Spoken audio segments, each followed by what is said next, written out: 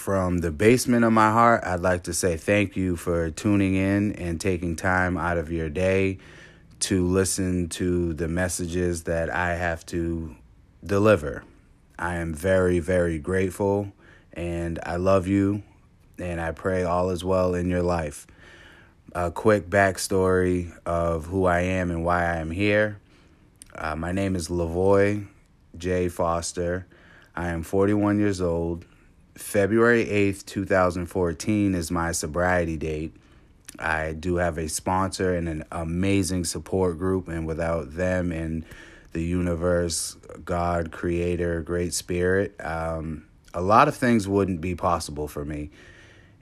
And I have taken the 12 steps when I had reached my bottom of all bottoms. When I was in Louisville, Kentucky in 2013, I had moved there. I didn't intend to get sober, but it was a part of the plan that I wind up at the men's healing place. And there I had taken the 12 steps. And what I had learned was spiritual principles in which, whether you suffer from addiction or not, we all have vices. I understand that. And we all have life's issues. So through the 12 steps, it was spirituality and really just putting pieces together, finding the truths about yourself, and ultimately being comfortable in your own skin. Growing up in Cape Cod, I was the only black kid in my class till about 6th grade. And that made me, I had a very tough time feeling like I fit in, for visual, obvious reasons. I had a very, very good upbringing. It's me, my mom, she raised us, me, my brother, and my sister. I have an older brother. He's 4 years older than me, and my sister's a year younger. Ironically enough, I have always been popular, but I still always felt less than. I had a ton of insecurities growing up, outside of the obvious, being the only black child. I'm also half Native American of the Mashpee Wampanoag tribe. Now, a lot of my cousins' skin complexion is lighter than mine. When my hair grows, it grows out and up like an afro. But their hair is long, curly, and it grows down. So when I would go to powwows as a child, I felt like I didn't belong. So where I belong was always a struggle for me. I didn't like being skinny. Let's just say for a visual, my freshman year, I was 5'2", 90 pounds. Everybody else just towered over me. So that was another complex of mine. I felt like I had big teeth as a kid, big ears. And I understand that we are our worst critics, but there are levels to it, in which I didn't learn until I had taken the steps and dove into myself, where I had learned ultimately that I had an extremely low self-esteem, a very lack of respect for myself. I had zero confidence in every area, and ultimately I was driven by fear. I was afraid of people, places, and things. I would always, when I was a kid, I used to put my hands in my mouth when I got nervous. And my mom, boy, if you don't get your hands out your mouth, you don't even wash your hands, But I was always very, very quiet, very quiet. I would observe everybody, the scenery that I was in, until I got comfortable. And once I get comfortable, then I'm a total different person. I'm very outgoing, outspoken. Humor has gotten me through a lot, a whole lot. And, I remember watching TV as a child, and I would study the characters of a TV show, cartoons, movies, and I'm analyzing. So in real life's situations, I would remember certain lines or even how they physically moved, and I would apply that to the situation that I may be in. I had wound up getting into a car accident. Well, there was 3 car accidents in 3 months, but the last car accident was the only one I was driving in, and it was about 5 o'clock in the morning where I totaled my brother's car. I had stole it. I was drunk, and they drove me to the Falmouth Hospital where, because of the severity of my brain injury, they didn't have the equipment, so I had to get to Boston. And they had eventually told my mother that I was either going to be mentally retarded or a vegetable for the rest of my life because of the severity of the car accident. Now, 2 months later, my mother had actually told me that she went home. A voice told her to go home, do some laundry, relax, and then go visit me in Boston, only because if they had to hook me to any machine, she would have told them to pull the plug, because she knows I wouldn't want to live like that. And it would also, kind of be torture on the family. I was in a coma for roughly, I want to say 6 days. And, I came out of it, and here, I am today, normal, as can be. But because of the car accident, I had actually telling the story of the car accidents, I wound up getting introduced to stand-up comedy. So with some of these curses do come blessings. And I was able to hide behind the stand-up comedy. I was able to hide behind, obviously the humor, basketball. I was always wound up the center of attention. And I've always gotten along with women. I'm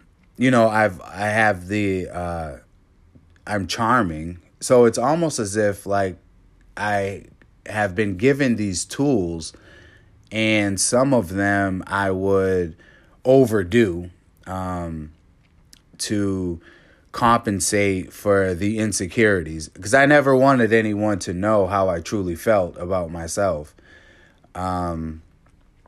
So fast forwarding, I have a daughter. She was born New Year's Day in 2005, and her mother and I haven't been together since she was born, before she was born.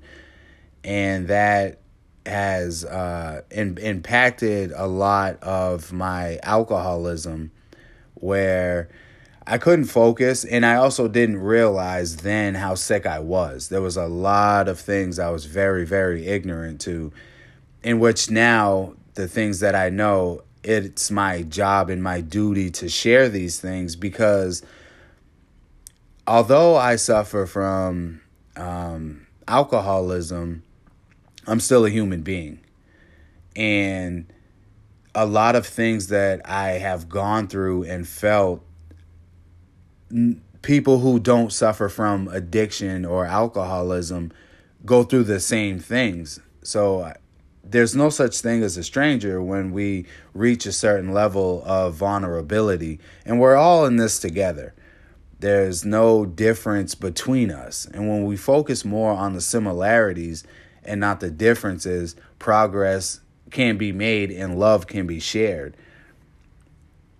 So through taking the steps, I had learned, and it finally accepted who I truly am. I never wanted men to know how sensitive I am. I never wanted to share. I'm like, growing up, my best friends were females. So I got a lot of inside on women. I don't know women. But I feel as if I have a very good understanding, being raised by a single mom. And my mother was very big on treating women the way I want her and my sister treated. And that meant a lot to me. So there was a lot of things growing up that I felt as if I don't want people to judge me. I want people to perceive me as this. So I have to act accordingly. So throughout years and decades of basically wanting to fit in and ultimately learning that the people I kept around me dictated my life, how I would move, where I would go, how I would act. And there was no sense of freedom in that. Looking back, obviously, in retrospect. So learning these things, I have a very different understanding of what living is. I didn't live a day in my life until I had got sober. And at that point, I was 34 years old. And that would repeat in my head through the years before I had gotten sober. 25 years old, 30, you can pick the number. But it's what's the point now? I'm this old. The fear of the unknown was a major dictator of my life. And already being full of fear and operating out of fear, I had to position myself to where I knew the outcome. And that would require a certain number of people, or just how these people are. Manipulation was a major key for me. And what would happen is I would manipulate people, places, and things so it worked out in my favor. But ultimately, I can't sleep at night because of the harm that I've caused. And on top of that, my spirit consciously knows you're better than this. I was not aware of the line that I crossed with alcoholism. I started drinking at 18. I started drinking alcoholically by 19, meaning I was in college at UMass Dartmouth. And the first time I drank was 2 weeks to the day after I graduated high school. I never drank in high school. I never smoked anything in high school. My aspirations and dreams in high school was to go to the NBA, and I was a very good basketball player. And once I came back from college for my Christmas vacation, I'll never forget it. I went to a house party and I had a 22 ounce of Heineken, and I was rolling some weed. Everybody in that party looked at me like, who is this guy? Because all throughout high school, I was almost like choir boy. You know what I mean? And now I'm over here breaking up weed and rolling and drinking, and so they're looking at me like, who is this guy? But I felt cool. I felt like I have to, with every fiber in me, I have to avoid this conversation because I know I'm turning. I know I'm changing. I feel cool because I'm in the in crowd now. Curiosity killed this cat. And I just don't want anybody else to feel an inkling of how I eventually got how the bottom that I reached. And the process, it's so gradual. So I was at school for 2 years. In 2000, I came home from school. I was kicked out because I never went to class, so my attendance was horrible. They asked me not to come back. And that's when I became a day drinker and a morning drinker. I remember specifically stating in college, if you drink during the week or during the day, you might have a problem. And within, a year and a half, 2 years, here I go, allowing and saying to myself, I have nothing to do today. I'm not working or whatever. And I say, let alcohol make the decision for me. And I drank to get drunk, period. It does, even till this day, at 7 years sober, tomorrow being February 8th, I'll have 8 years. It still does not make sense to me to drink an alcoholic beverage and not get drunk. But that's just how my brain is wired.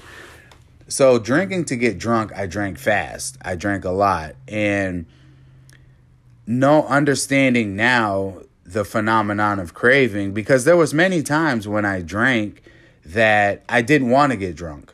I just, it was just habit. It was routine, but not knowing that I didn't have a choice.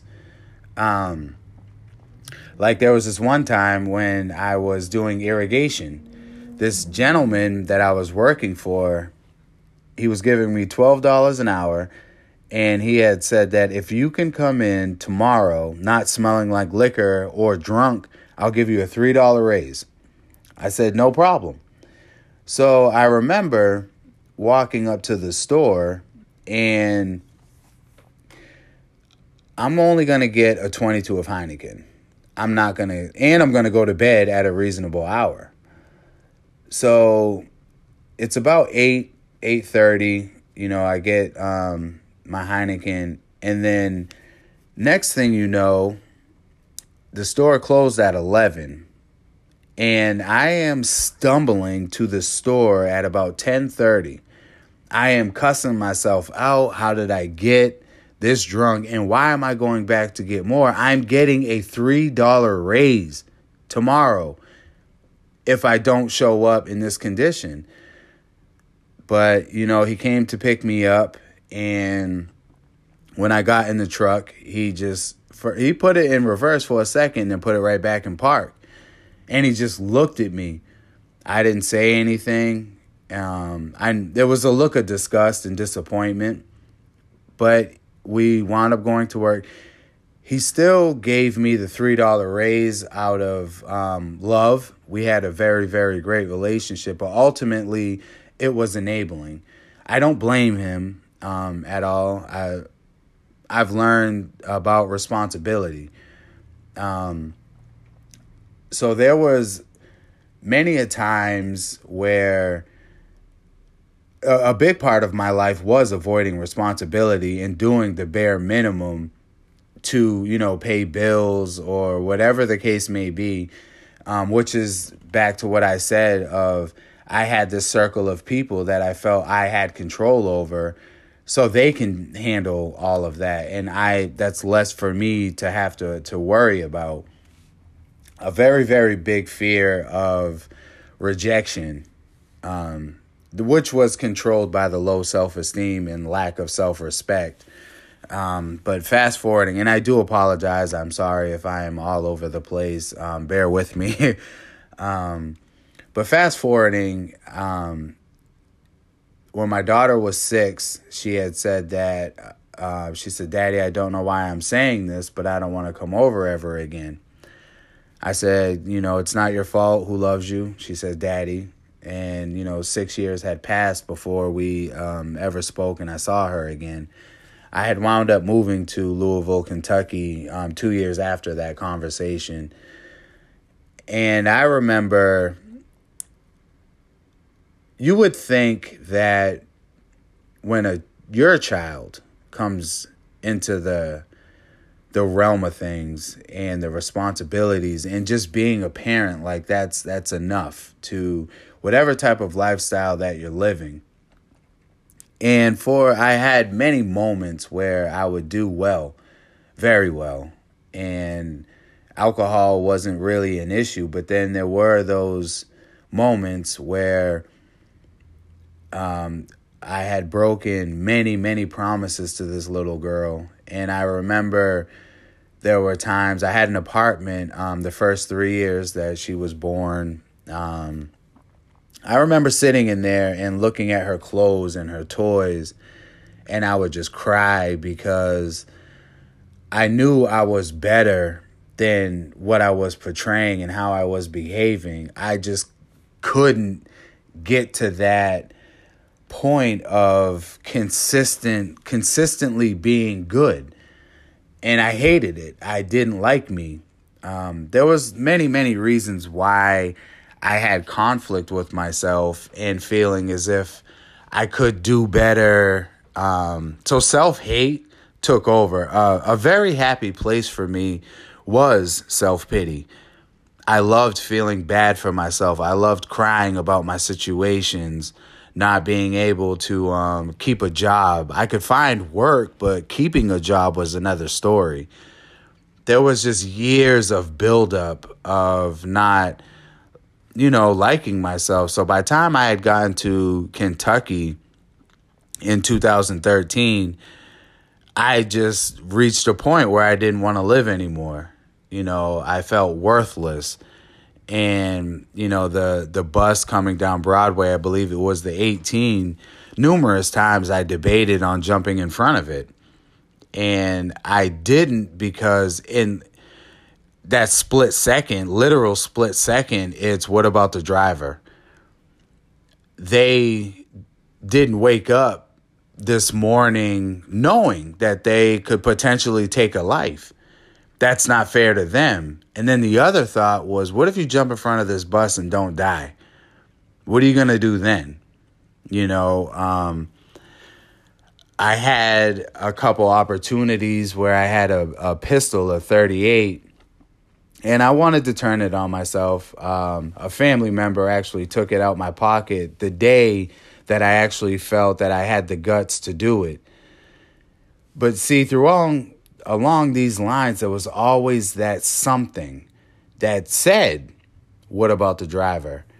That said, what if you don't, if you're not able to take your life?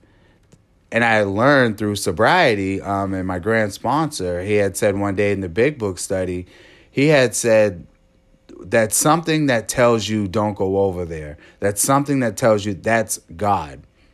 So this power was always in me. I just never identified it. I didn't have the capacity to identify it because, again, my self-worth and self-loathing, low self-esteem had just totally taken over. I was staying in a house that had no running water and no electricity for almost 3 months in the dead of winter. I mean, I'm like, there's cockroaches, there's bed bugs. I'm going to the bathroom in a plastic bag in the back, not showering for weeks at a time. I mean, by the time I got to detox, this was my 4th time, because through the years, I had tried to put together my own time, which I had at one point. I put together 6 months going to meetings every day.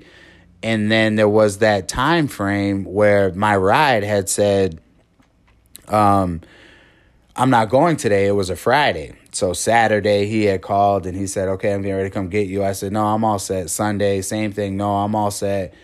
And he just stopped calling. And literally 2 weeks later, I'm drunk all over again. There were 3 other attempts where I did go to detox and I felt amazing when I had left. And less than a month, here I go drinking again. I'd gone to, because of my second DUI, and this is actually very important to show the powerlessness of alcoholism, was after my car accident and being in the hospital for a month, having a coma. I cannot see out of my right eye because of this accident, the severity of the brain injury. Within a year of leaving the hospital, I got my first DUI. And then I got my license back. And within a year of that, I picked up my second DUI. Now, because of the second DUI, I had to go to this rehab for 2 weeks in Tewksbury in Massachusetts. And following the rehab is the 3 other times I had gone to Gosnold, which is in Falmouth. It's a detox. I'd gone there. And then, going to Kentucky, I wind up in the 4th. It was, by the time I had got to detox, I had to peel my socks off of my feet. I was done. I had nothing left and I surrendered. And the power to surrendering was, I don't have to fight anymore. It's not that my pride would allow me to look at surrendering as if I'm a punk. Excuse my language, but as if I was a bitch, and that's not the case. My pride and my ego had blocked every opportunity of a blessing or help because I got it. The night I had got into my car accident, give me your keys, give me your keys. My pride and my ego. No, not one time throughout my 15 years of drinking did I ever give my keys up.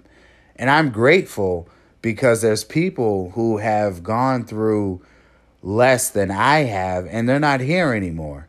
Or they're in a worse condition, and that means a lot to me. For years, I would look in the mirror and look at your eye, look at the scars on your face. You did this. And I would just beat myself up rather than be grateful that you're still here. So throughout taking these steps and accepting that I am sensitive, that I am emotional, that God made me perfect, I got in the way. My thinking, my low self-esteem, and all these things had taken from what the Creator had created. So and I explain to people all the time, I'm 41 years old biologically, but where I live in my reality today, I'm coming up on 8 years old, in the best 8 years of my life. When I had spoken to my daughter when she was 12, she went from, 6 was the last time we had spoke, but when she was 12, I was able to speak to her again, in which honestly, I didn't even know how to verbally talk because she's not 6 anymore.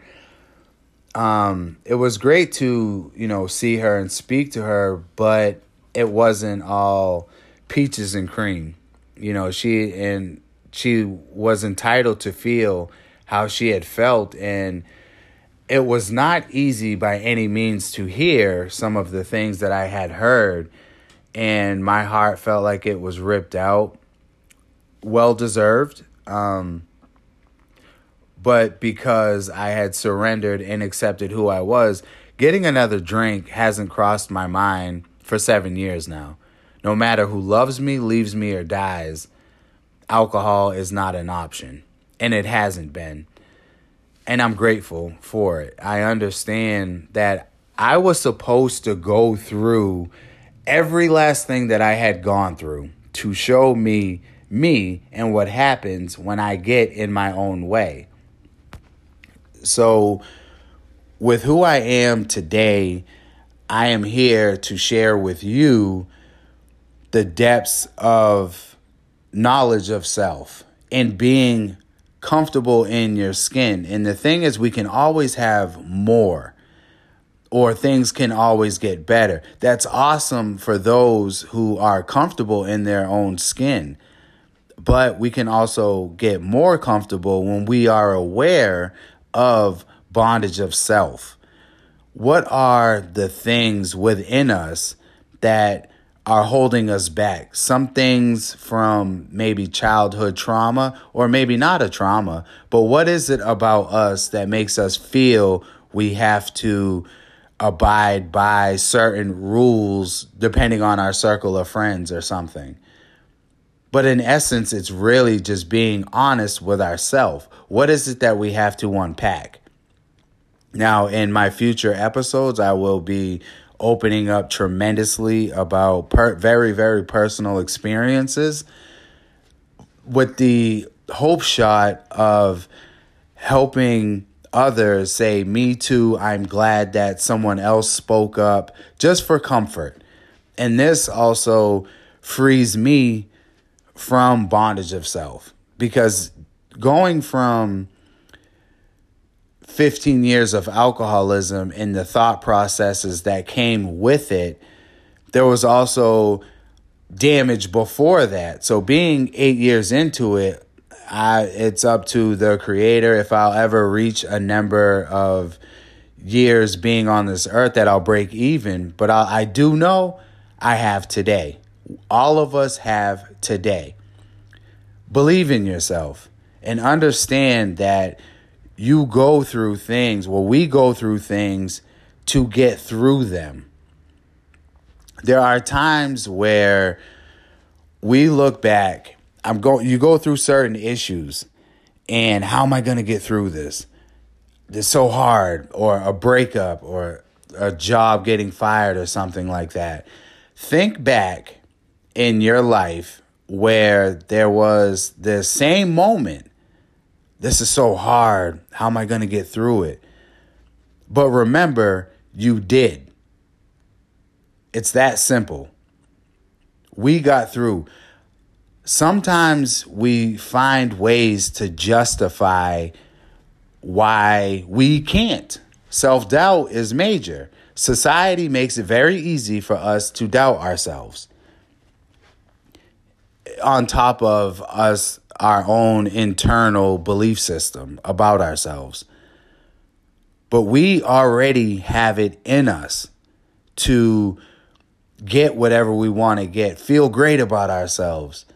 Sometimes I know I need messages regularly, but I also, today I stand for something.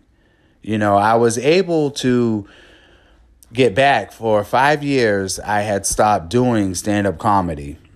My second year of sobriety, I was able to get back into it. I started I would go to Michael's, I would buy different beads, and I would start making jewelry, just necklaces and bracelets, which I had stopped as a kid because I didn't want men or my male friends, to look at me like I'm soft. So I started making jewelry again, and, I was able to, a friend of mine had passed away from drinking and driving. She was the passenger. And my brother's godfather had passed away helping a lady on the side of the road.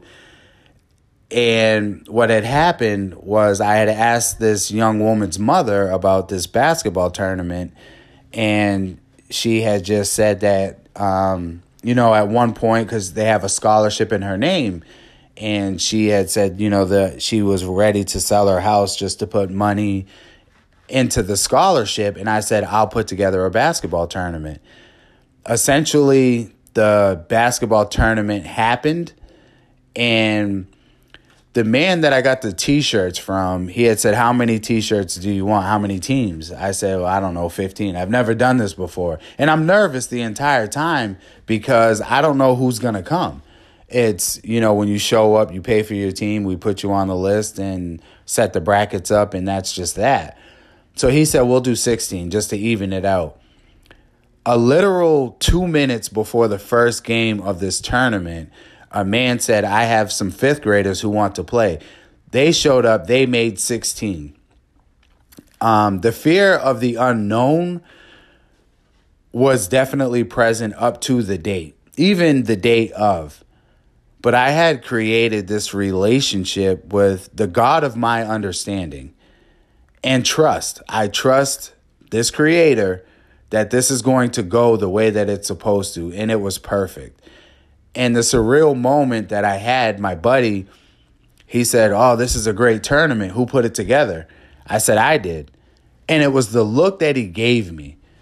He said, you did this? I said, yes. And he said, wow, good job. And then I remember going upstairs and looking down at the tournament. There's 2 courts. And I remember looking down and in amazement. There's nothing that God can't do. And God lives within us. That's the point. The point is for us to get more in touch with us. And I had started, this was 2017, I had also started writing a book. I was going real heavy for about 8 months, and then I had started working and, life on life, so I wasn't able to really get back to it.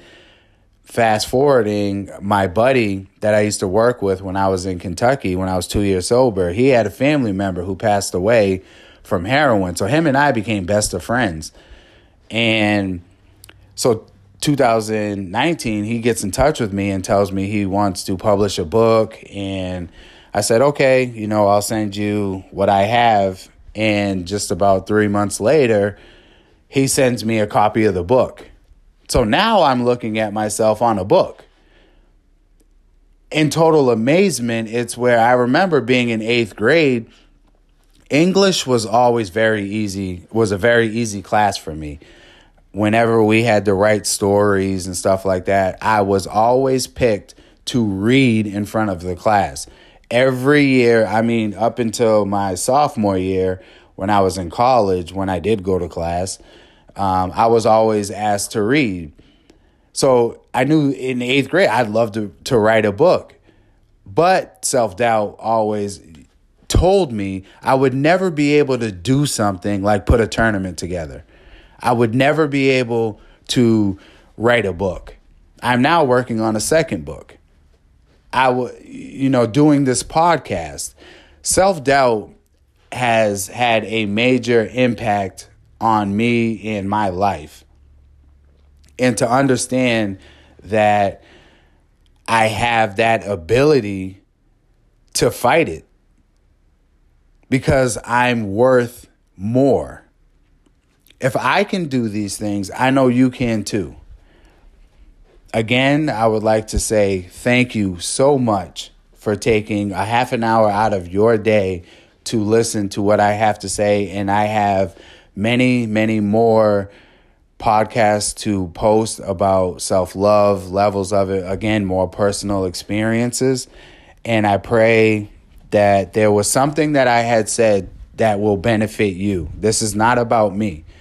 I have that great understanding that my life is not about me. The Creator takes care of me as long as I am not in my own way. I love you guys. Please have a great day. Thank you, and gracias for tuning in for another episode. I am very grateful for your time, your effort, and your energy to listen. And this is also very beneficial for me, so we are all winning.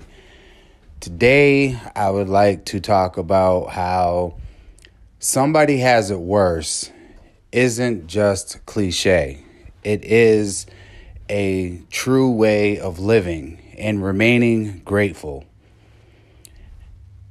Social media is huge, and we all step outside of our homes and go through life. We all may even know somebody who is less fortunate than us. Truth be told, at any given time, through one decision, all it takes is one decision, and we are now a part of the less fortunate.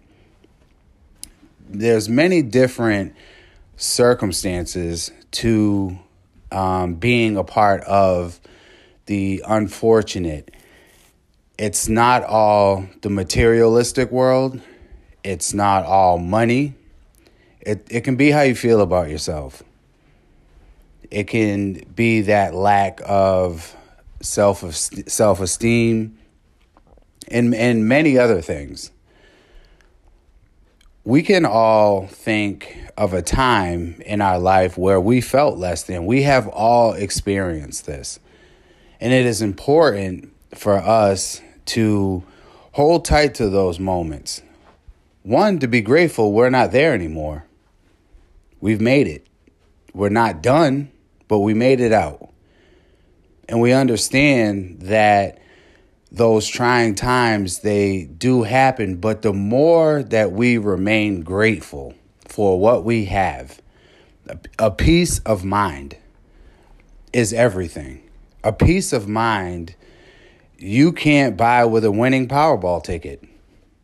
That's millions of dollars. A peace of mind doesn't necessarily come with material, because if you strip yourself or anyone of materialism and money, how do they or us feel about ourselves without that?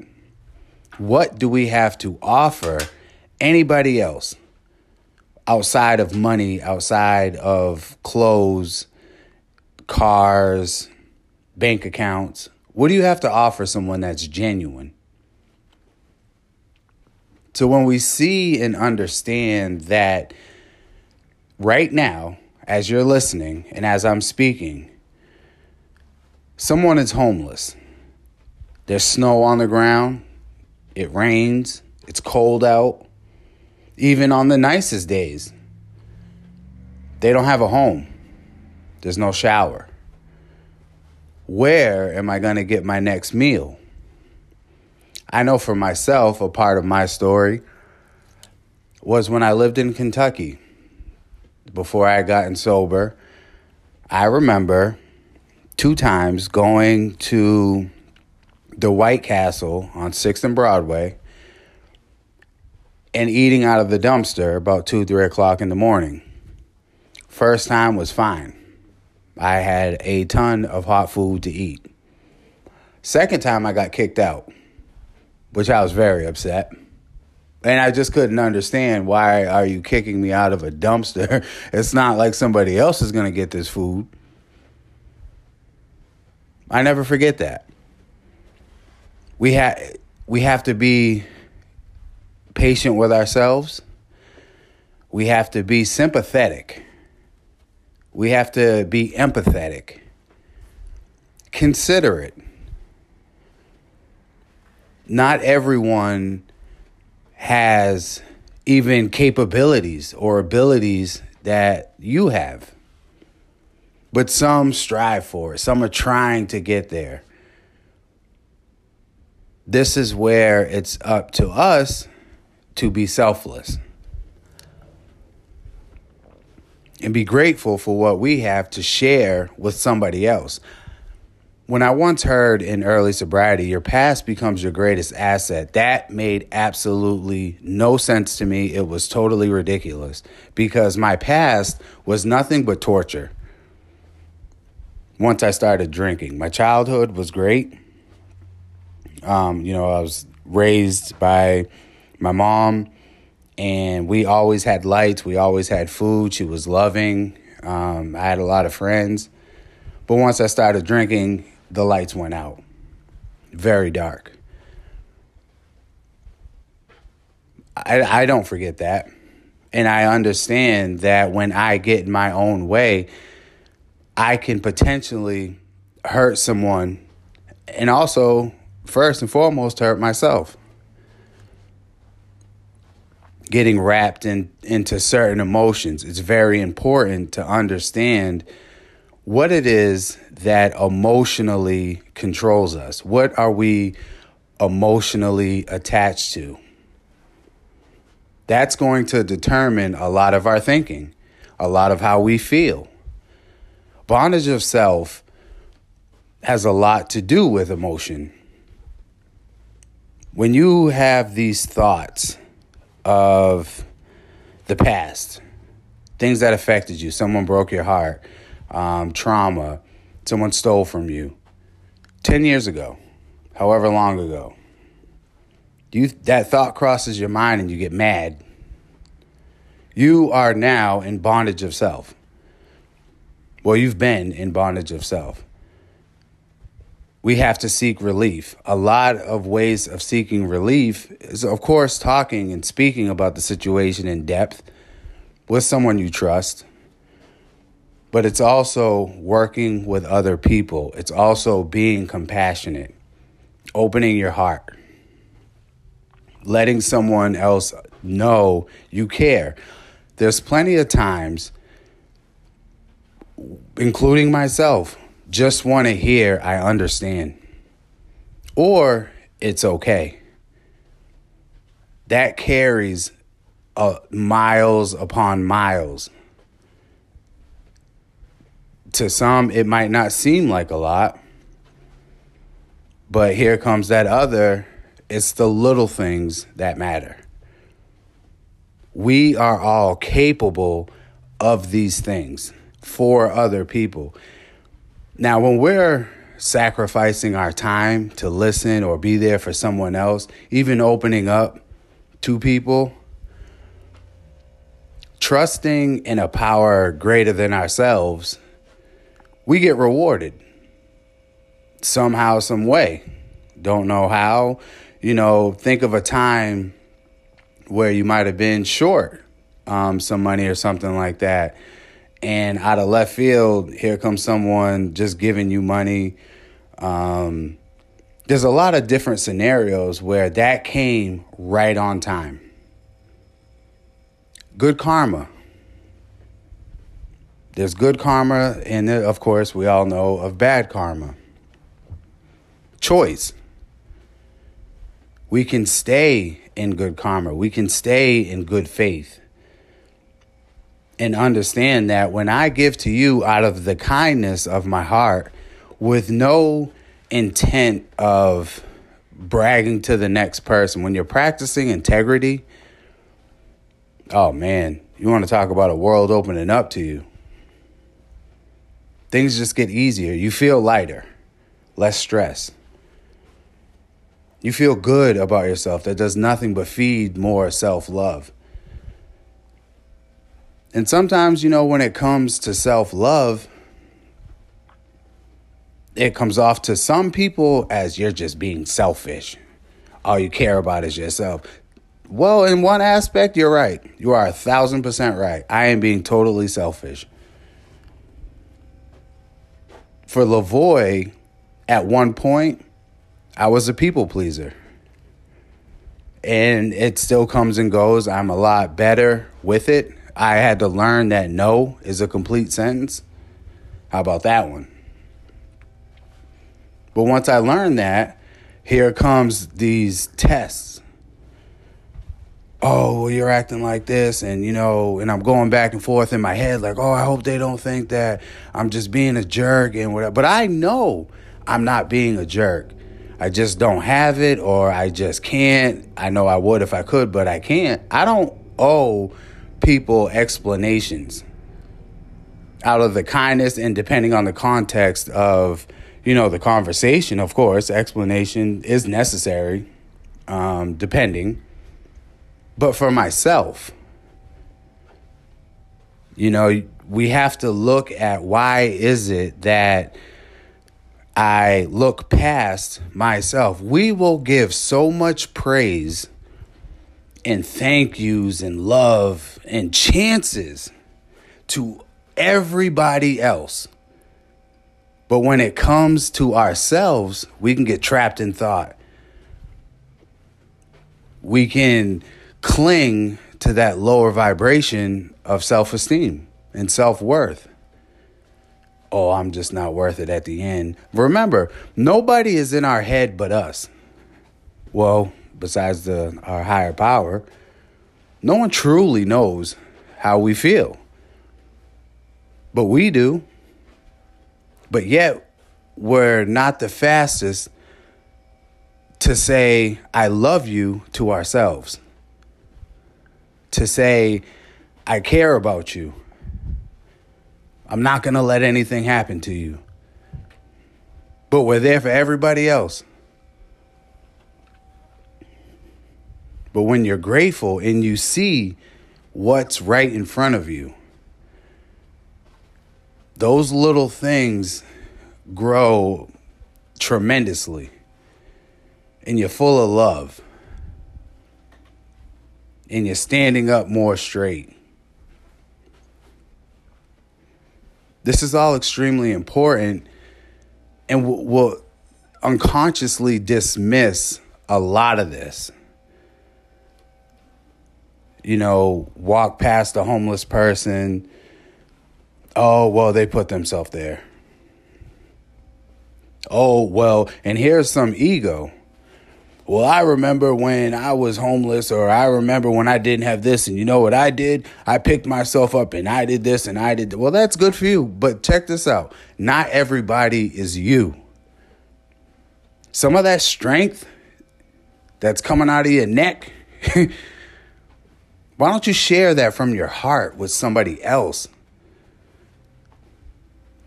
You see, it's a lot of things where within ourselves, there's insecurities, right? So we get into this thing of overcompensating. We don't want nobody to know. So when certain things happen, we feel like we might have to prove something. And I don't like the generalization of things, but a lot of times as a man, you may have to feel you have to prove how tough you are or how much of a man you are in various different aspects. That couldn't be any more of a lie. Yes, there are rules, regulations, guidelines of society. This is what society portrays as a man. A lot of us understand. I know the generation before me was a lot harder on it. But even in my generation, I have a bunch of friends, male friends, who weren't allowed to cry. Why? So we deprive ourselves of these natural emotions. So within ourselves, while we are depriving ourselves and we build these characters, because they're not real, we created them. We create these characters that lose sight of compassion, of love. There's various reasons why. A lot of different things happen in households that may have some with a distorted visualization or perception of what love actually is. But within that circle of peers is someone who can help. Nobody is in a position to look down on somebody else unless they're reaching down to pull them up. All of this starts within us. When we have these thoughts, our thoughts are just as bad as our actions, just as real. You think the same thing enough. I used to hear this term all the time in meetings was, if you go to the barbershop enough, you're going to get your hair cut. So when you think the same thought often enough, you start to project it onto people as if you did it, good or bad. But then you're behaving as if it was done. It's all created. And another essential part within these thoughts and, the bad ones or whatever, the low vibration ones, can make us feel guilty. Things we've done however long ago, or even things that we thought, here comes guilt, shame, remorse, bondage yourself all over again, or never even left it. It's important to forgive yourself. The same way that we can forgive a cheating girlfriend or boyfriend, or someone who stole from you, someone who harmed you. You found the courage to honestly forgive them. We struggle with forgiving ourselves first. So when we can forgive ourselves and we can feel this sympathy and empathy for ourselves, not feeling bad for yourself, but you're embracing yourself throughout this process. You're hugging yourself. You're loving yourself.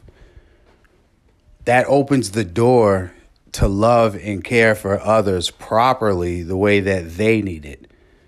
Because now we can give it. We know what that feels like. We all know what it feels like to just want someone to forgive us. To know that you're trying your best, but you need some help. We know what that feels like. But somebody's going through that right now. Whether you visually see them whether you consciously know someone's situation is worse off than yours, that doesn't matter. The point is that someone is. That propels us into being grateful for what we have and who we are. It's work that doesn't end, but it is ever so rewarding. And we are all capable of being there for other people, but we got to be there for ourselves. Practicing integrity builds character. When you help somebody it's not everyone's business, and again, it's when we're able to look at ourselves first. If somebody helps me and then go tells the world, it might make me feel like, wow, like not good. So why would I want to do that to somebody else? Treat people the way you want to be treated is a way of living. A lot of these cliches, quote unquote, are the most powerful ways to live and give you the best sleep of your life. Give you some of the rewards better than you could actually dream of. But we just have to believe that. And once we believe, we put in the work. Stay consistent. Hold ourselves accountable. Take responsibility. Only keep people close to you that are willing to call you out when it comes to your behavior, your thinking. How are you treating other people? But we are the ones who have to go to bed with whatever is on our conscience.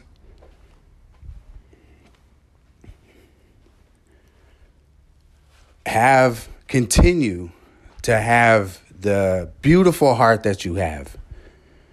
Continue to share love. Give yourself a break, and remember, you are first in your life. And I pray that you love yourself as much as I love you. Thank you again so much for listening.